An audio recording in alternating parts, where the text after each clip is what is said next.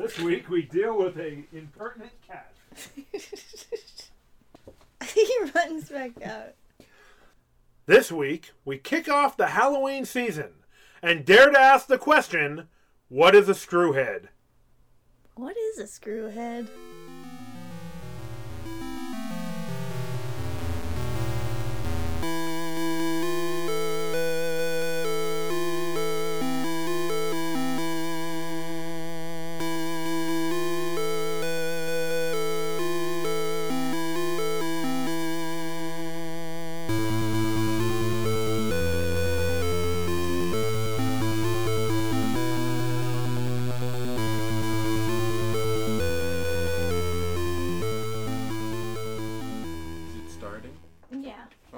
Wait, no, hold on, it's starting. Oh, thank God.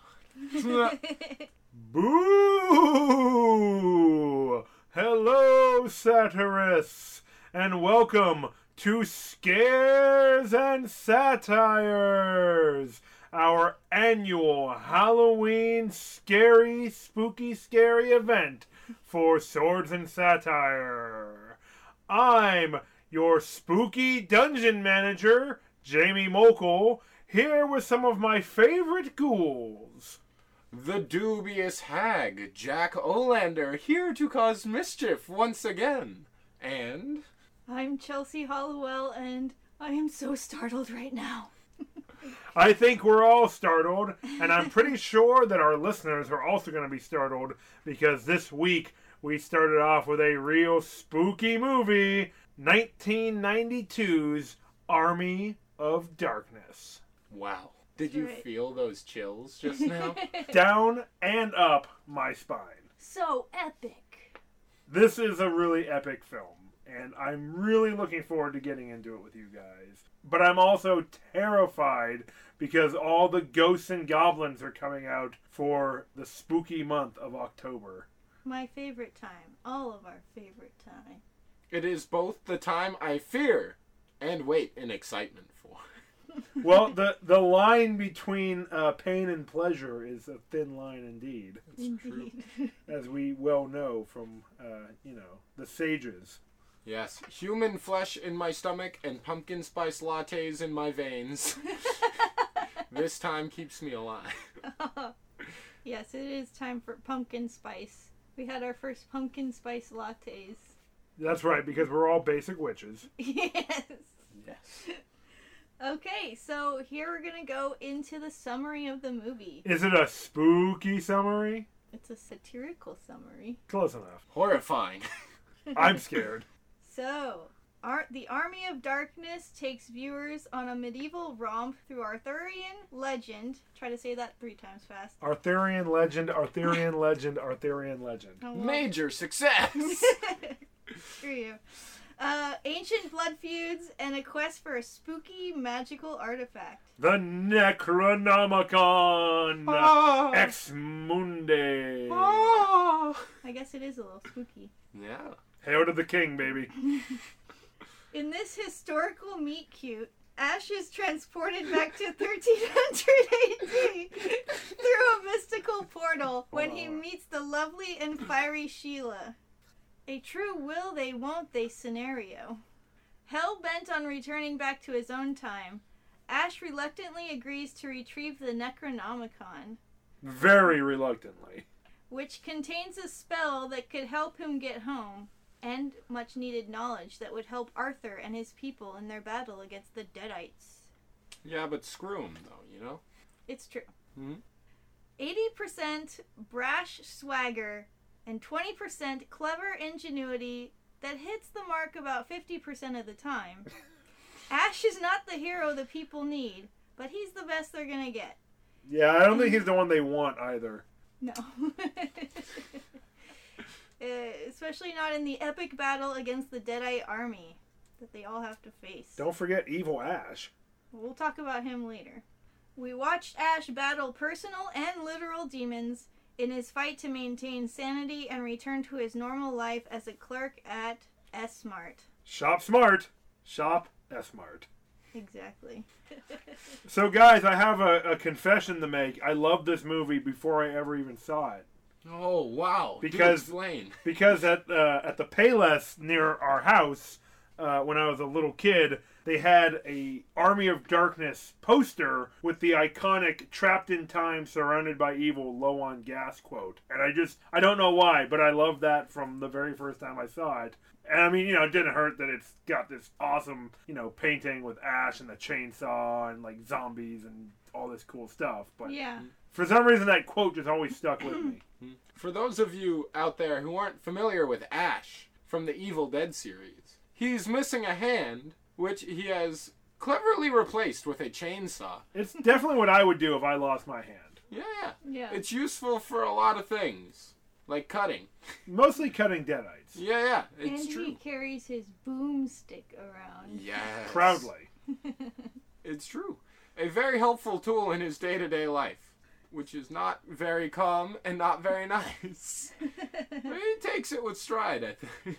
Yeah. He mostly stays positive throughout the movie. He's kind of got that gumption, that working class grit that kind of perseveres throughout his whole persona. I think he has a couple moments of doubt, especially when he's trying to find the Necronomicon or trying to unlock the power of the Necronomicon with his iconic magical words. Mm-hmm.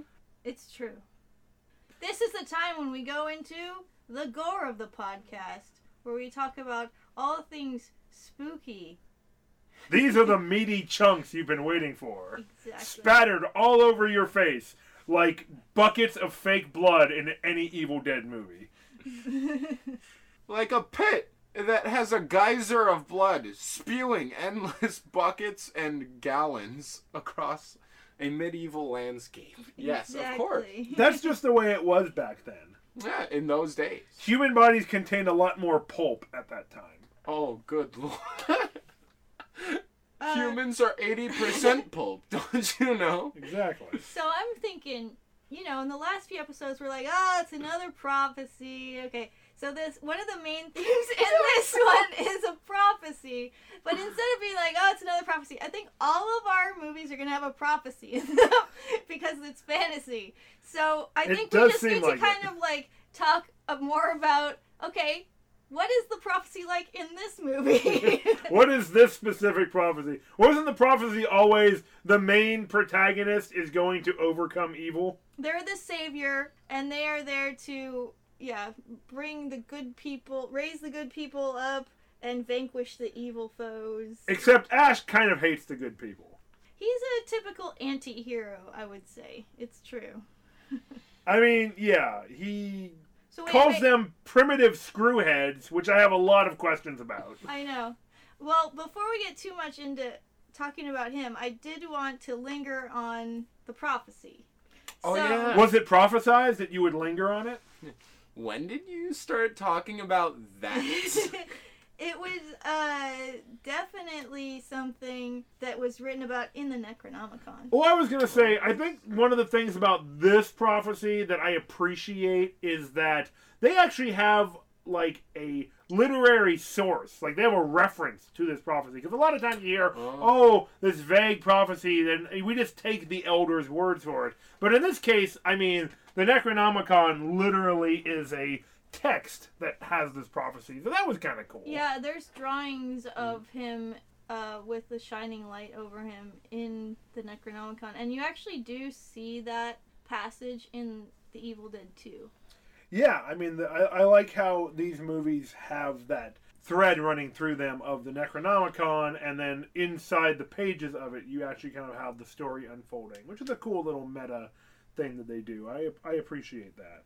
Yeah, and actually kind of going along with the meta idea for a minute. So The Evil Dead was the first movie where Ash went to the cabin with his friends, and they all got kind of the dark power. Yeah, they got by the dark power.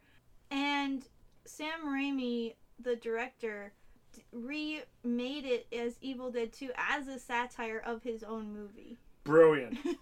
Probably the best career decision anyone's ever made in Hollywood. I think so, because that's what kind of catapulted it to like a cult classic. I think his awareness of the genre and of himself is So it's a really nice feature of just kind of awareness of the tropes of horror and everything, and kind of knowing that taking yourself a little less seriously in a lot of cases is going to result in a much better reception from audiences.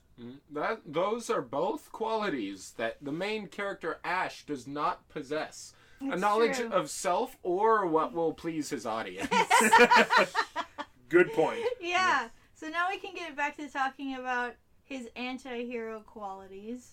So he is kind of an everyman who's a narcissist, though. So in Everyman. Yes. He is emotionally immature. He cares way too much what other people think of him. So far, everything tracks. Yeah. And he's always trying to bend the rules to kind of make up for his own inadequacy. Starting to sound pretty familiar here. Yeah, yeah. Confident in skills that he does not have. He's kind of got a lot of dichotomous qualities. He's an asshole, but he's a reluctant savior.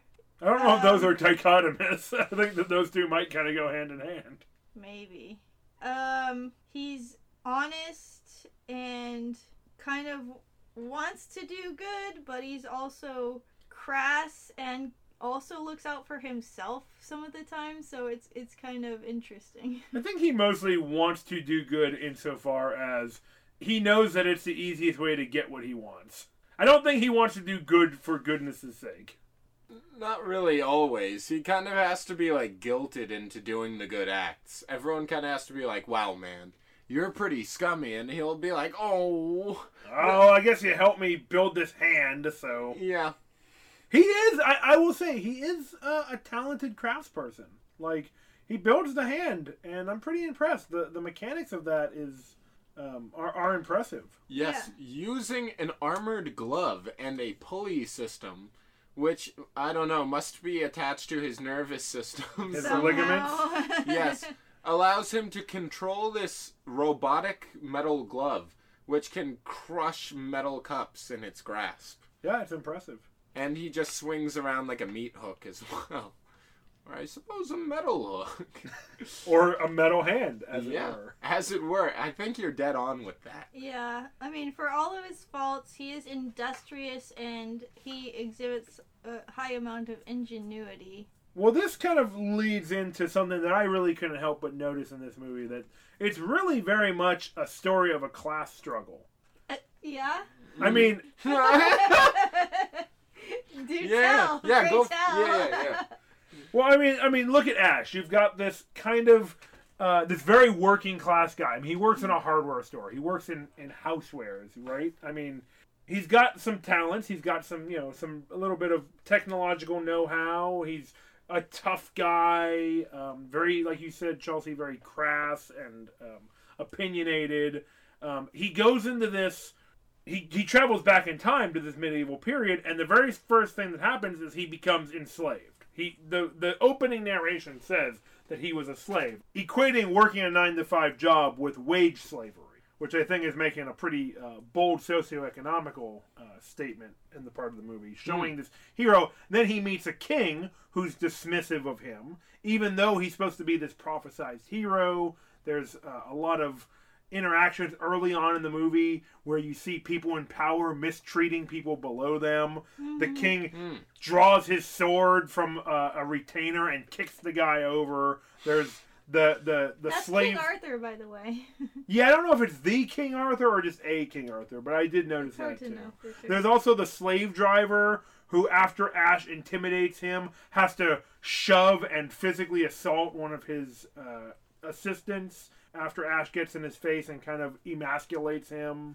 There's a lot of things I noticed running through the movie that kind of represents this class struggle, showing Ash as this working class hero who is looked down upon by those who have a higher social standing than him, but at the end of the day, he's this necessary component. He's the one who's prophesized to help save them.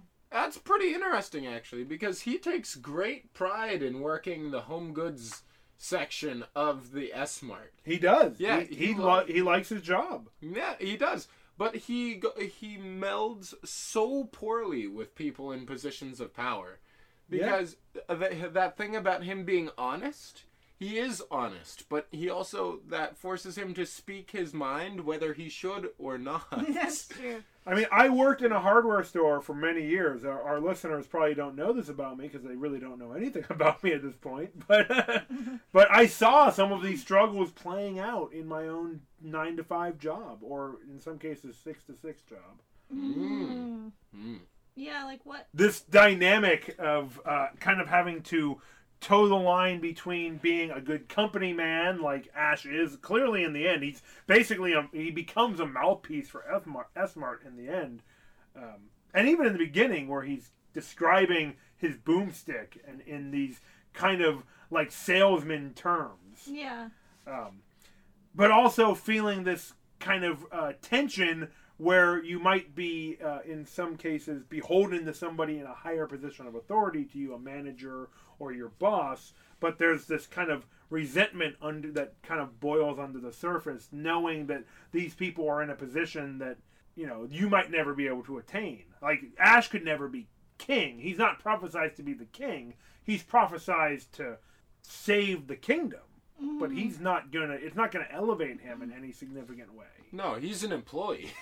And at the end, he wants to return. He wants to go back to this life. He wants to get back to S-Mart. That's how much he loves it. Exactly. But he's kind of in this cycle where he doesn't really see anything outside of that reality.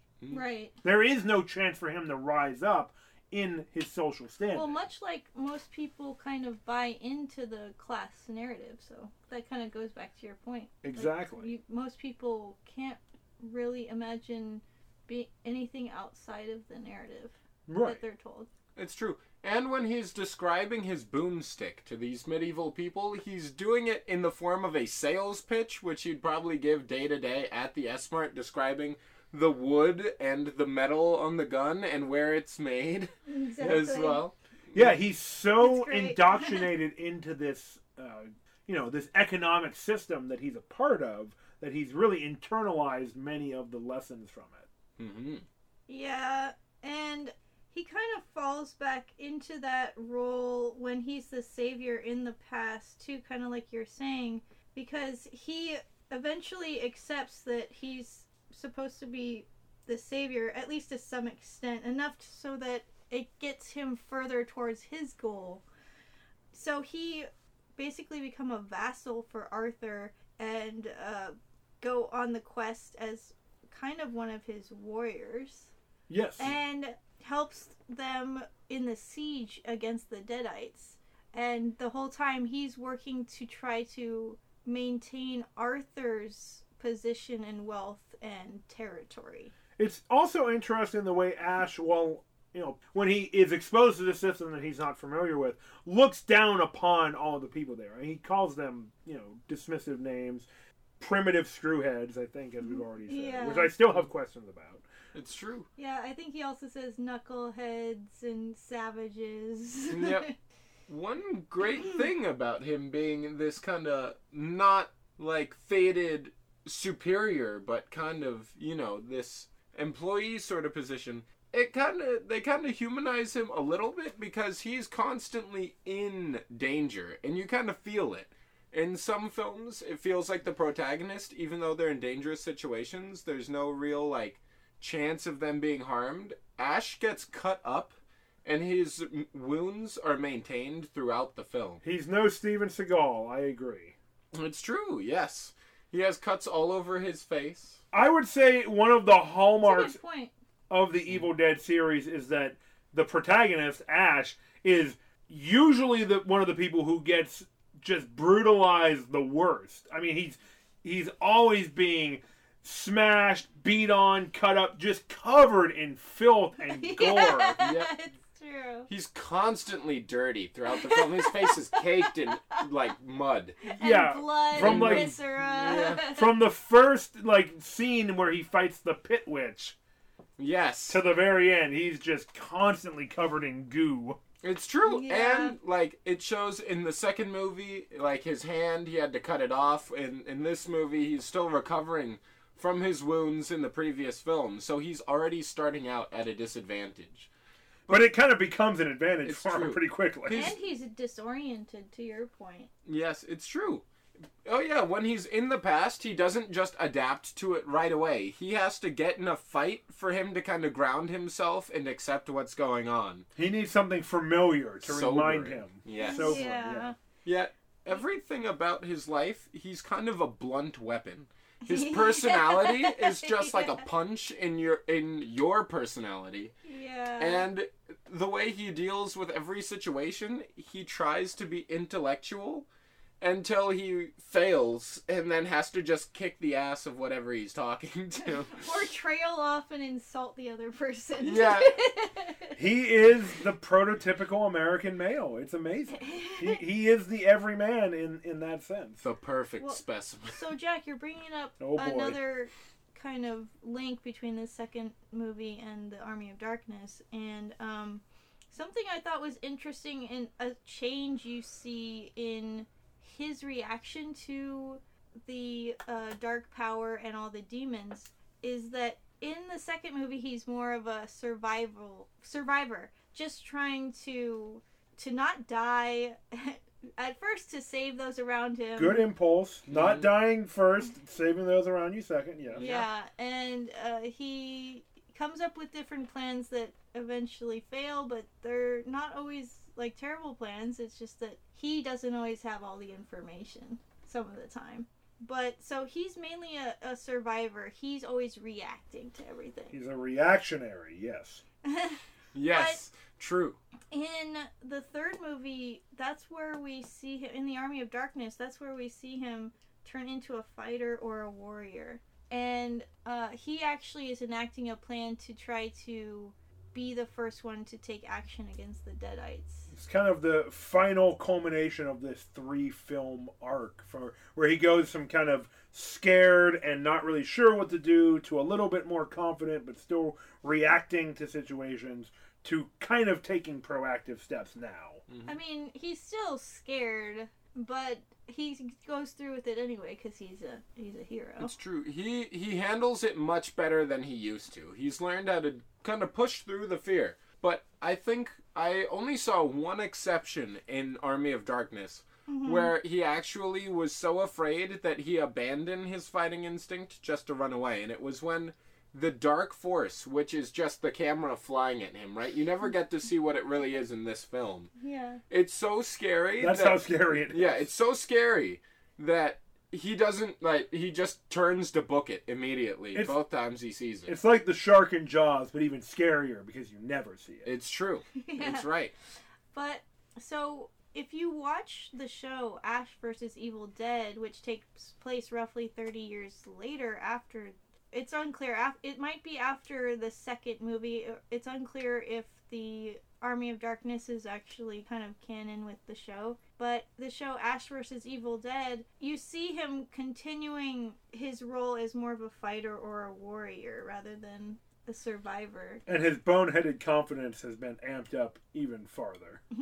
It's true, he's calcified as part of his personality. But, you know, there's another interesting message then in Army of Darkness where his main villain, the main antagonist of this movie, ends up being Ash himself. Yes. The main antagonist, Evil Ash, starts as these bizarre miniature clones who are, you know, able to overpower him to some extent until he finally finds a way to fight back. But then they eventually culminate into this evil representation of Ash that becomes his foil. And he is, to some degree, fighting against himself and his own nature. Mm-hmm. Yeah. It's true. And the way that the little Ashes and big evil Ash fight him are very similar to the way that Ash fights as well. Very, clever, mischievous, kind of, Yeah. I'd say, street rules, kind of dirty fighting.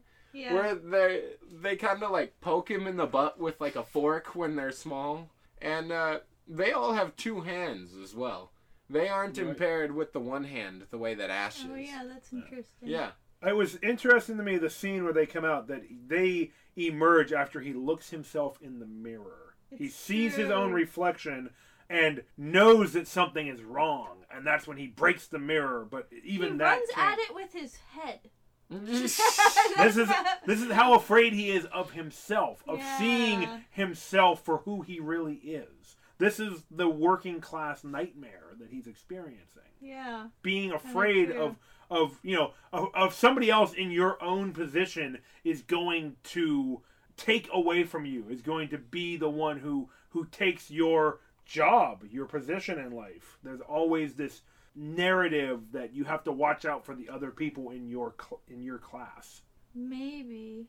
It could also be kind of a psychological thing that he's afraid to look too deeply at his own actions, and because he had been a coward in the past and a lot of his friends died, it's possible that looking at himself in the mirror kind of makes him face that part of himself, and he's not ready to. And we've seen in the show, there's been many instances of dialogue and times when he talks about not thinking and just acting, and he doesn't want to reflect on the past. I think if he did, it would kind of tear him apart, and he wouldn't be able to keep going. I mean, there's a very interesting line in the movie where he says, "Good, bad, I'm the guy with the gun." He doesn't see himself in any kind of moral context. He just understands himself as a man of action. Right. He has the might that makes his actions right. That is his perspective on it. He doesn't have time for moralizing and philosophy. He's just he needs to react to things. Mm-hmm. He's all about his good looks and brawn. That's really what he focuses on. Not gonna lie, he's got them both. It's true. It's true. He somehow manages to win every fight. It's kind of like Jackie Chan with a chainsaw hand. Just kind of like stumbling through every fight scene, and he comes out victorious somehow. Perfect imagery. I love it. Yes. So, the Necronomicon is a very thick boy. And it seems to always have these kind of depths to it that have yet to be examined or plunged into. Every movie or in the show that you see it, there's always something new that's coming out that people are finding out about. Some different spells you can do, potion recipes, prophecies. There's always different parts of it that have yet to be discovered, and I still don't feel, even after watching all the movies and parts of the show, I still don't feel like we've seen all of it. I mean, we can see that evil is this bottomless cup that always has something else that it can spring on you. Nice. For example, at the end of the second film, when it seems like he's pretty much defeated the darkness, the Necronomicon defends itself by flinging him to medieval times. I don't know where the logic is with that specific action, but evil clearly thought it was the best place to spring him. Oh, I know why, and you're bringing up exactly it. I noticed from the second movie to the third, or to Army of Darkness, in the past, evil seems to be a lot stronger. Oh, true. Because in the second movie, all it can really do, a lesser version of the dark power can kind of chase them around and harry them, and the demons possess people part of the time, but it's not strong enough to kind of take over or anything like that. The humans can still fight back against it. But in the past, people are beaten down by the evil, and it has a much greater presence. There are places where the humans just flat out won't go because the evil holds sway there. Right. And there's a straight up army of the undead. An army of darkness, as it were. Exactly. And the demons there's at least a few demons that we see in the army, and there's one flying around in its true form. Yeah.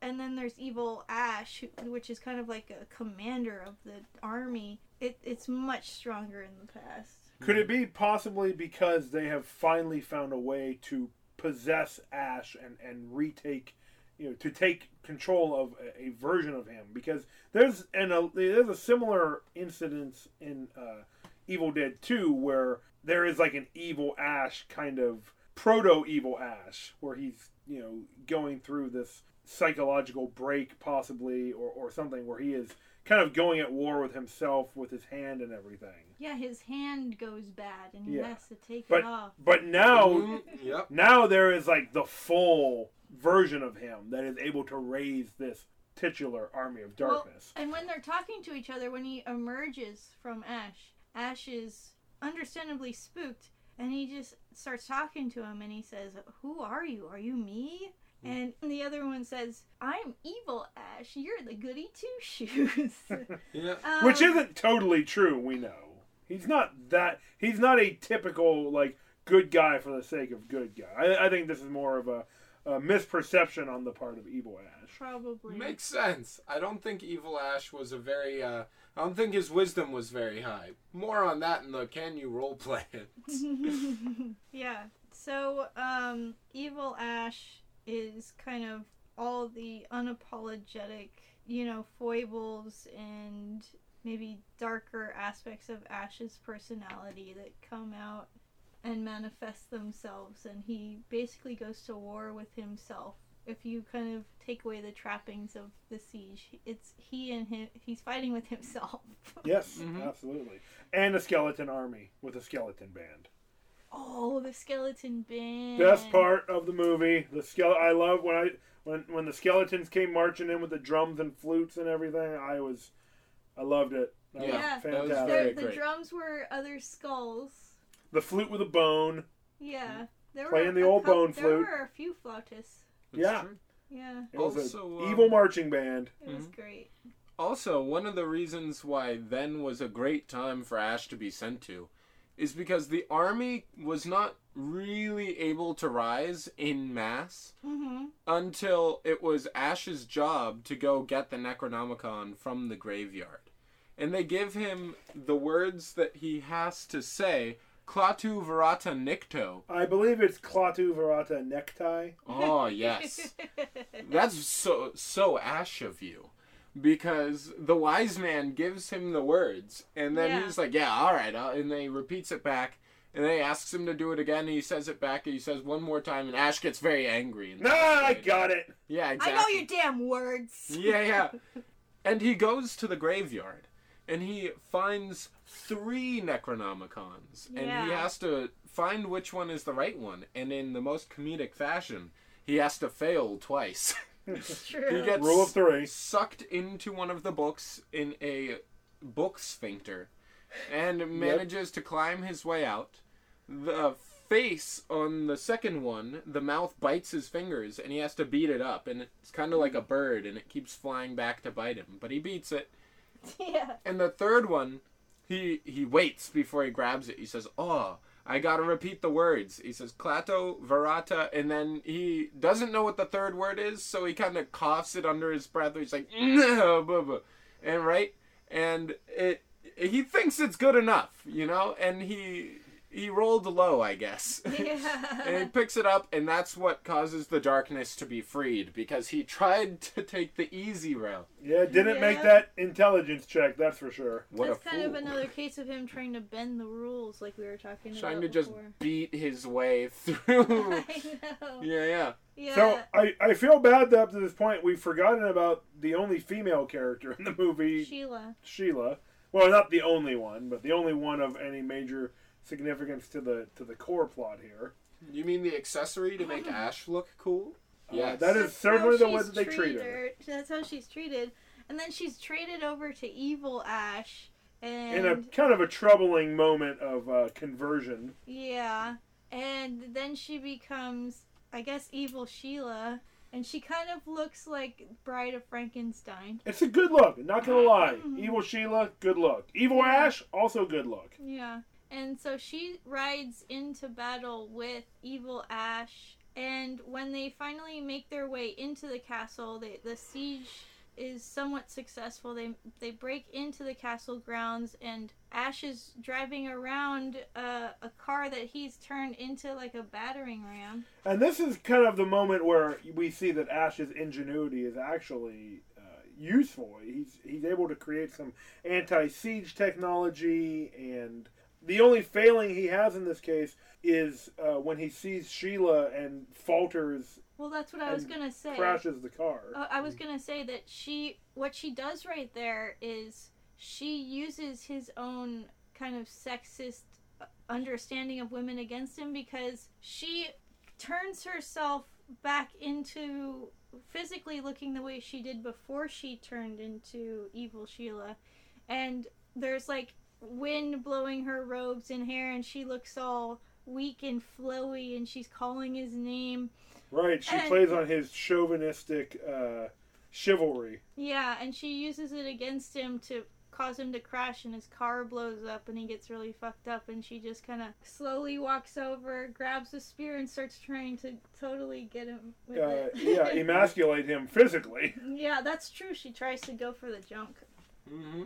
It's true, but we do see that this moment of ingenuity and clever planning and training comes from him when he finally decides to actually help them out against the army of darkness, and he really commits to helping these people. You mean when they're preparing for the siege? Yeah, when they're preparing for the siege. To help the people of the kingdom. Yeah, exactly.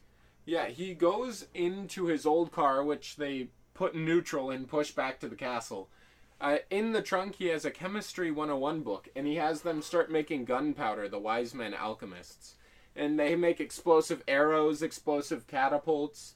Yeah, they put these huge whirling blades on his car, and they kind of like remake the engine as well. There's a scene where they're hanging it up in the blacksmithery. And he's also in the courtyard with all the 60 men that did not flee the castle, teaching them how to do some spear maneuvers where they, spin around the backside to hit. And questionably effective spear maneuvers. It's true, but they all do it quite well. And in the siege it works because the Deadite skeletons are so silly, they walk right into it. It's awesome. Yeah, I mean, the Deadites don't have, any particular training. I think they're more of a... massive bodies more than any kind of innovative fighting style. It's true. They're kind of like the chump enemies that you just grind the XP off of before you fight Evil Ash. So, yeah, they kind of plow through them. Although the humans are taking pretty heavy casualties. There are bodies all over the battlefield, not just Deadites. Yeah, this is a terrible war. This war exacts a terrible toll on both sides. Mm-hmm. You just feel less bad for the undead because, undead. Yeah, it's true. So, after this epic battle scene, eventually the humans win out, and Ash is sent with, like, a special elixir that he's supposed to drink that the wise man got from the Book of the Dead. That's right. The working class hero saves the day and is basically given a pat on the back and sent back. Yep. And he's supposed to repeat those same 3 words again, Klaatu Varata Nikto, as he's drinking the potion. Mm-hmm. And that kind of leads to 2 branching endings of the movie. There's the theatrical ending, and there's like an alternate ending. So in the theatrical ending that's in the movie, he makes it back to his time, and he didn't exactly say the words correctly, but he somehow still made it back to his own time, and he's back in the department store defending it from the Deadite. That's right. One more battle between Ash and a Deadite. I figure the Deadite is there because he slurred the words, so Evil managed to follow him back once more. Could very well be. Yeah.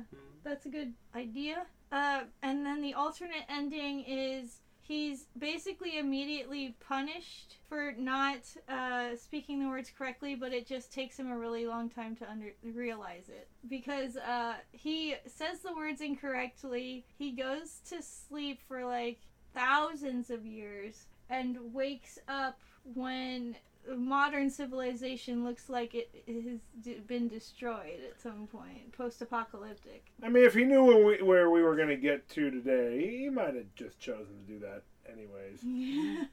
Yeah. So, this is the point when we might want to talk about how we would rate the movie, our rating in swords.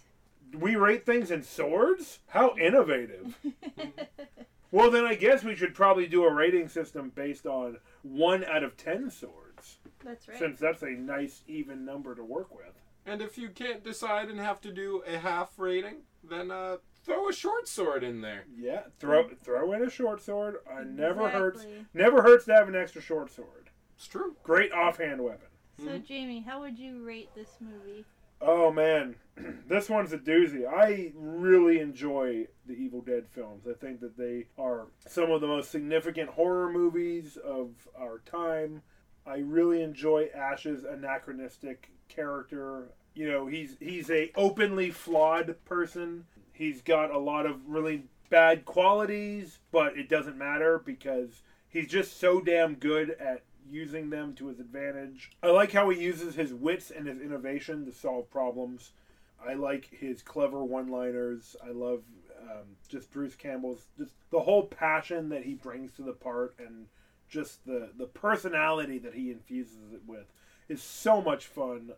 I really basically enjoy every part of the series. So I'm going to give this movie 8 swords and a short sword.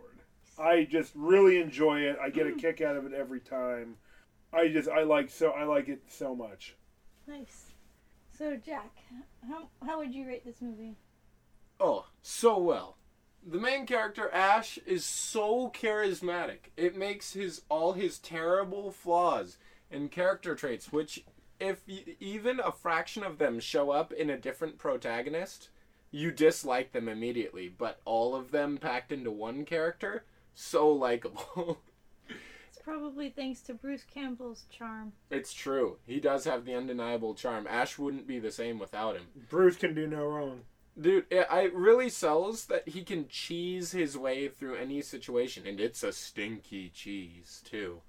But he bludgeons his way through life, a cheese hammer, if you will. It's pretty great to see. He's so greasy, personality-wise. And after he's covered in a bunch of goo. It's true.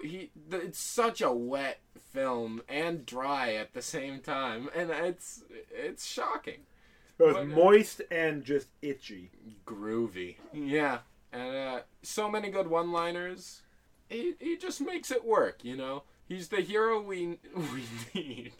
You know what? I might be inclined to agree with that. And, you know, it's pretty great. I'm gonna give it just because I think, you know, the message is not necessarily the best. 9 swords and a short sword out of 10. Wow. Yes, it's quite enjoyable. It does its job, and it does it well. Yeah. So, I'll go over my rating now. I love how campy these movies are. I'm so glad that the Raimi brothers decided to go in a more satirical direction, because actually Sam and Ivan worked on this piece together, and I love how much fun they make of the whole horror genre while still having fun with it, and you can really tell that they did have fun. I don't like the misogynistic stuff, so it loses a couple points for that. Only a couple because of how great it is in general. And I love that most of it is like practical effects. It makes it so much more visceral and compelling. So much wetter. Yeah. So I'm gonna give it 8 out of 10 swords. Nice. Strong ratings all around. Possibly our highest rated film of all time. It's gonna be hard to beat this one. Yeah. I think we rated Willow pretty high too, but yeah. Possibly. I believe that brings the average to 8 swords, a short sword, and a dagger. That's probably true. Yes. I guess we probably should have had like ghosts for our rating this month. So maybe we'll have to keep that in mind for next month. Yes. Yeah. So, as we're coming upon the rewriting history segment of the podcast, I'd like to recommend that you go out and on whatever streaming platform you'd like, or perhaps get yourself the DVD of the TV show Ash vs. the Evil Dead, which is a follow-up to Evil Dead 2. At least. Yeah. And possibly Army of Darkness. It's not true. clear. We're not through the whole first season even yet. But so far, there's been no mention of his foray into the past. Maybe he's just trying to forget. Maybe, but all the references they have been kind of going back to have been more from the second movie. Ash is forward thinking. He doesn't have time for that kind of crap. That's very true. We had talked about this before. It is kind of difficult to think of a sequel for a series that already got kind of a sequel reboot in The Evil Dead in 2013. And that's more of a reboot, and then it actually has a sequel in the show, which is nearly flawless. So I mean, we're not trying to, redesign the wheel here. This is a living story here. The show keeps up the satirical bent very well, or the parody of the horror genre does a very good job of it. It's still very campy. The character, Ash's character, still feels very much like the original, but with some changes due to age, and like he is a little different, so it doesn't feel like they're trying way too hard to bring that character back. It really feels like it could be a progression of that character. It's a good organic approach. Yeah, and it's still very campy, like I said. Since Sam Raimi is directing it still has the same charm. But we can't leave the listeners with nothing. We can't just promote a series without giving them some of our own brilliant ideas. We have to regale them with some kind of wonderful content here in Rewriting History. A sequel where Ash lives a very mundane life, where he marries his girlfriend Lisa. Right? That's her name, and they have a beautiful... Anne? Anne? Is that her name? No, that's not his girlfriend. That's the daughter of the archaeologist who owned the cabin, who died trying to help him in the second movie. Oh, well, I mean, Ash is just such a force of nature. He'd probably marry both. You're right. That'd be a very Ash ending as well. Now that we know his dream was to go to Jacksonville, Florida, maybe he would have just ended up there. That's nice. Oh my gosh, a spin-off where they decide not to go to the cabin and he just goes to Jacksonville, and it's just about him growing as a person, and all his flaws get worked away in the film. I think becomes a well-rounded person. That's pretty good. I think we have to be careful. That could be considered spoilers for people who haven't seen Ash vs. Evil Dead, though. It's true. Spoiler alert from the future. If you don't want any spoilers, go watch all 3 movies, the full show right now. Ignore all your responsibilities in life. We'll finish the podcast and then rate and subscribe to the podcast first. Of course, come back and follow as a thank you. So if he is just in Jacksonville working on himself, I kind of imagine him becoming like an alligator wrangler. Are there alligators or crocodiles in Florida? Alligators. No fucking clue. The American alligator. I said the right thing. I don't know why he wouldn't just be working in housewares. I mean, he really has a knack for that and a passion for home goods. Listen, if he's going to be working on himself and like working through some of his flaws, he would have the courage to dream big. Yeah.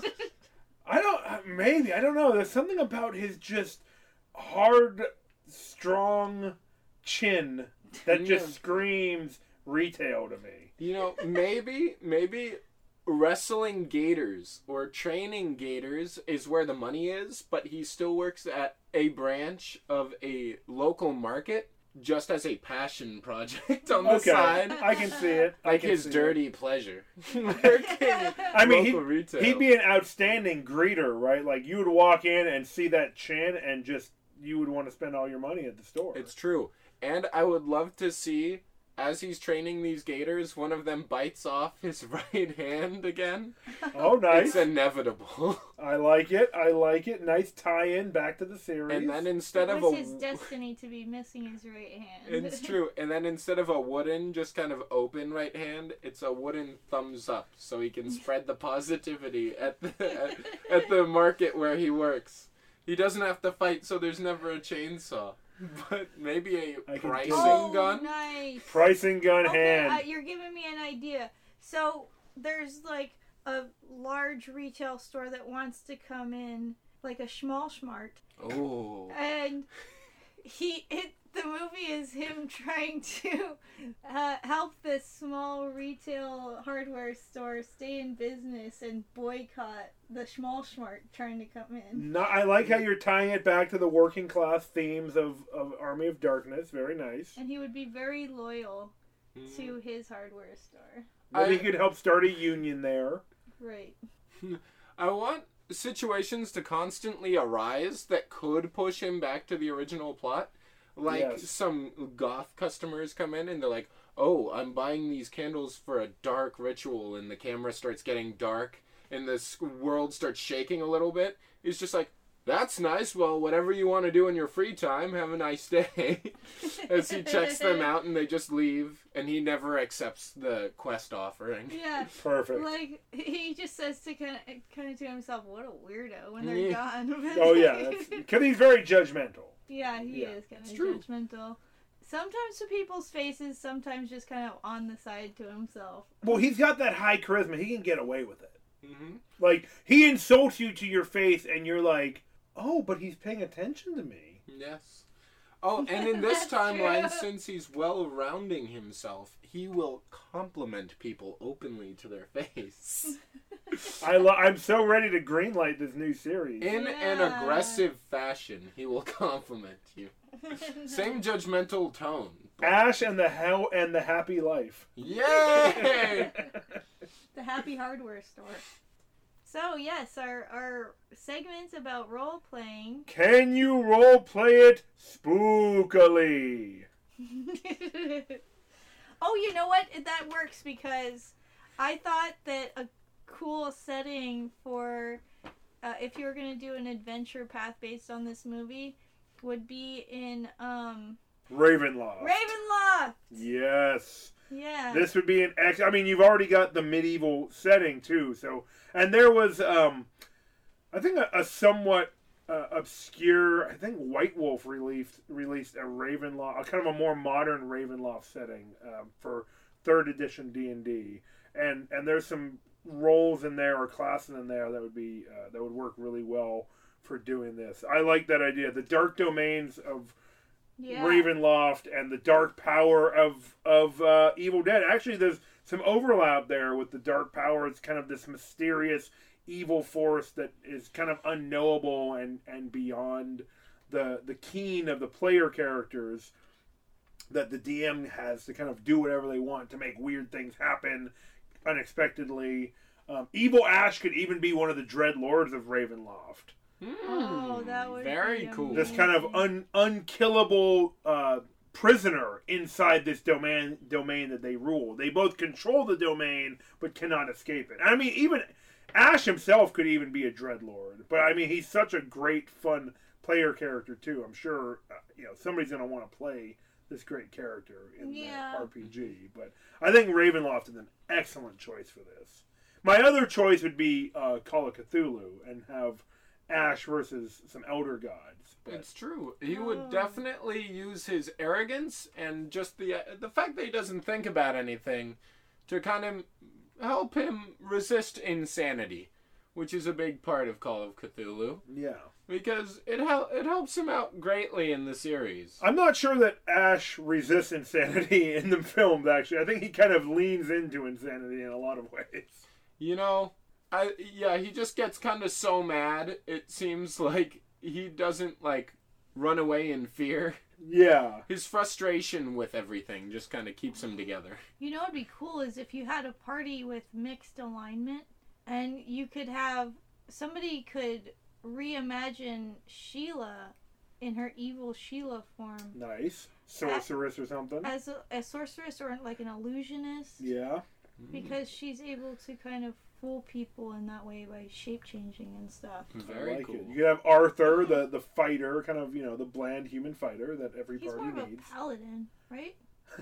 I don't know. He wasn't very good at combat anyways. He might just be like an aristocrat or a commoner in Yep. D&D terms. Well, I think he was supposed to be a warrior. Yeah, I'm okay. sure. Yeah, he was. They were coming back from some kind of crusades or something. Yeah, fighter or paladin for Arthur. Whatever flavor you prefer. I I think a lot of times divine classes are kind of restricted in Ravenloft. Mm-hmm. I would actually like to recommend something that is not a typical fantasy setting. Monster of the Week would, I think, be a perfect example. In fact, Oh, yeah. in their book, there is a drawing of Ash with his chainsaw hand shaking normal hands with Buffy the Vampire Slayer. Oh my god, my Nice. fanfiction boner just went through the roof. Exactly. Monster of the Week is inspired by shows like Ash and the Evil Dead, Buffy the Vampire Slayer, Supernatural, many more that I fear to name. But they're too scary. But it's not. That would be perfect. It's a great Yeah. RPG system. I mean, it's very open. It doesn't require a lot of preparation or the books. You're not getting like reams and reams of content like with D&D. The core book for Monster of the Week really gives you what you need. And if you Very love, toy. it's very toy. If you love shows like Buffy, X-Files, Ash vs. Evil Dead, Supernatural, Fringe, stuff like that, there's definitely some stuff in there. And I always prefer Monster of the Week episodes in these types of shows. The big overarching ones are always less interesting to me than kind of whatever, like Buffy's got its great metaphors for teenage anxieties and stuff. Yeah. And Ash vs. Evil Dead has this great class struggle thing. I think you can replicate a lot of that really well in Monster of the Week in nice episodic chapters, like weekly chapters for your RPG group. It's true. Yeah, that And would be cool. call me foolish. Do it. Do it. I dare All right, you. you're foolish. Ah, I knew you would say that. But personally, I think that if I were going to put Ash in Monster of the Week, I might make him the Wronged, which is where the supernatural force has negatively affected you in the past. And I think that would take form of the darkness, Right. messing up his girlfriend and friend. Right. See, that's a nice See, left field choice. Better than Slayer, which would be kind of, I think, a lot of people's go-to for that The one. Chosen, isn't that the Chosen? Or The Chosen. It's true, the Yeah. Chosen. But the Wronged gets a chainsaw as one of their class weapons. Oh, perfect. And they are better at fighting monsters associated with the thing that has hurt them in the past. Oh, very nice. Deadites. Very Nice. nice. Or demons, evil things. Depends on how the storyteller or the game master interprets it. It's true, yeah. It just feels right, I like it. If I was gonna make Ash in D&D, I might actually go a little bit of a left field choice with like a swashbuckler, something charismatic but also fighting or fight oriented. Yeah, you need to have somebody with a big personality, and a swashbuckler does kind of like. I mean, that's not a mechanical thing, but it fit in your head, Yeah, I mean somebody who uses charisma to intimidate / bluff their opponents. I mean, we see Ash using intimidation with the slave driver in this movie. We see him attempting bluff checks in many of the films and shows that he's in. True. You don't need proficiency to try a check. He's got that high charisma. I mean, you might as well go for it. It It's never true. hurts. It's true. I think just the things he tries to bluff aren't very, very wise. Like He's trying going to for impossible level difficulty. trying to bluff the laws of nature, the laws of magic. the laws of magic. I don't know if True. you can even convince something like that. And clearly, he's not trained or proficient in any kind of arcana. But how bold of him to even try. I know. Could you bluff gravity not to fall? Who knows? He would. Why not He would try? try. You Yes. might try. Swashbuckler is a very bold choice, and I'm pretty convinced actually. I can see it. He only ever fights 1-on-1. I'm pretty sure in the movie. I guess that's true in most action films. you know how It's true. villains tend to very politely take on the hero one at a time. So Yeah, it makes sense to me. But maybe if I had to recommend a third system, Chronicles of Darkness would be pretty good. could be, yeah, something where you're playing a more yeah. mundane. Because something that he's very good at, I think, is his presence. We've mentioned his yes, undeniable charisma, and that doesn't mean people like him. It just means people have to pay attention that's to right, him. exactly. And it is very forced. People feel like they don't have a choice. Yeah. They have to address him. And presence it's one of the main charisma stats that affects everything you do, pretty much. And his would just be like boosted. Well, I'm convinced. I'm ready to go grab my dice and start playing. So we should probably sign off here. Yeah. We'd like to thank you all for joining us here on Scares and Satire in the glorious spooky month of October. Please, if you like our show, please go on to your podcatcher and like and subscribe. Leave a review. Let us know what you love about the show and any friendly critiques you might have. And you can also follow us on Facebook or Instagram under Swords and Satire with an ampersand. Or I think an and probably works too. Yeah. And guys, next week, boy, we've got another doozy coming up. We're going to be watching Night of the Dead. That's Night with a K, like a knight with a sword, but of the dead. So is it like Night of the Living Dead? No, it's not that at all. Oh, okay. So spoopy. What could it be? Until next time, Hail Crom! Oh, did you hear the part where we said Hail Crom? Hey, I got your Crom right here.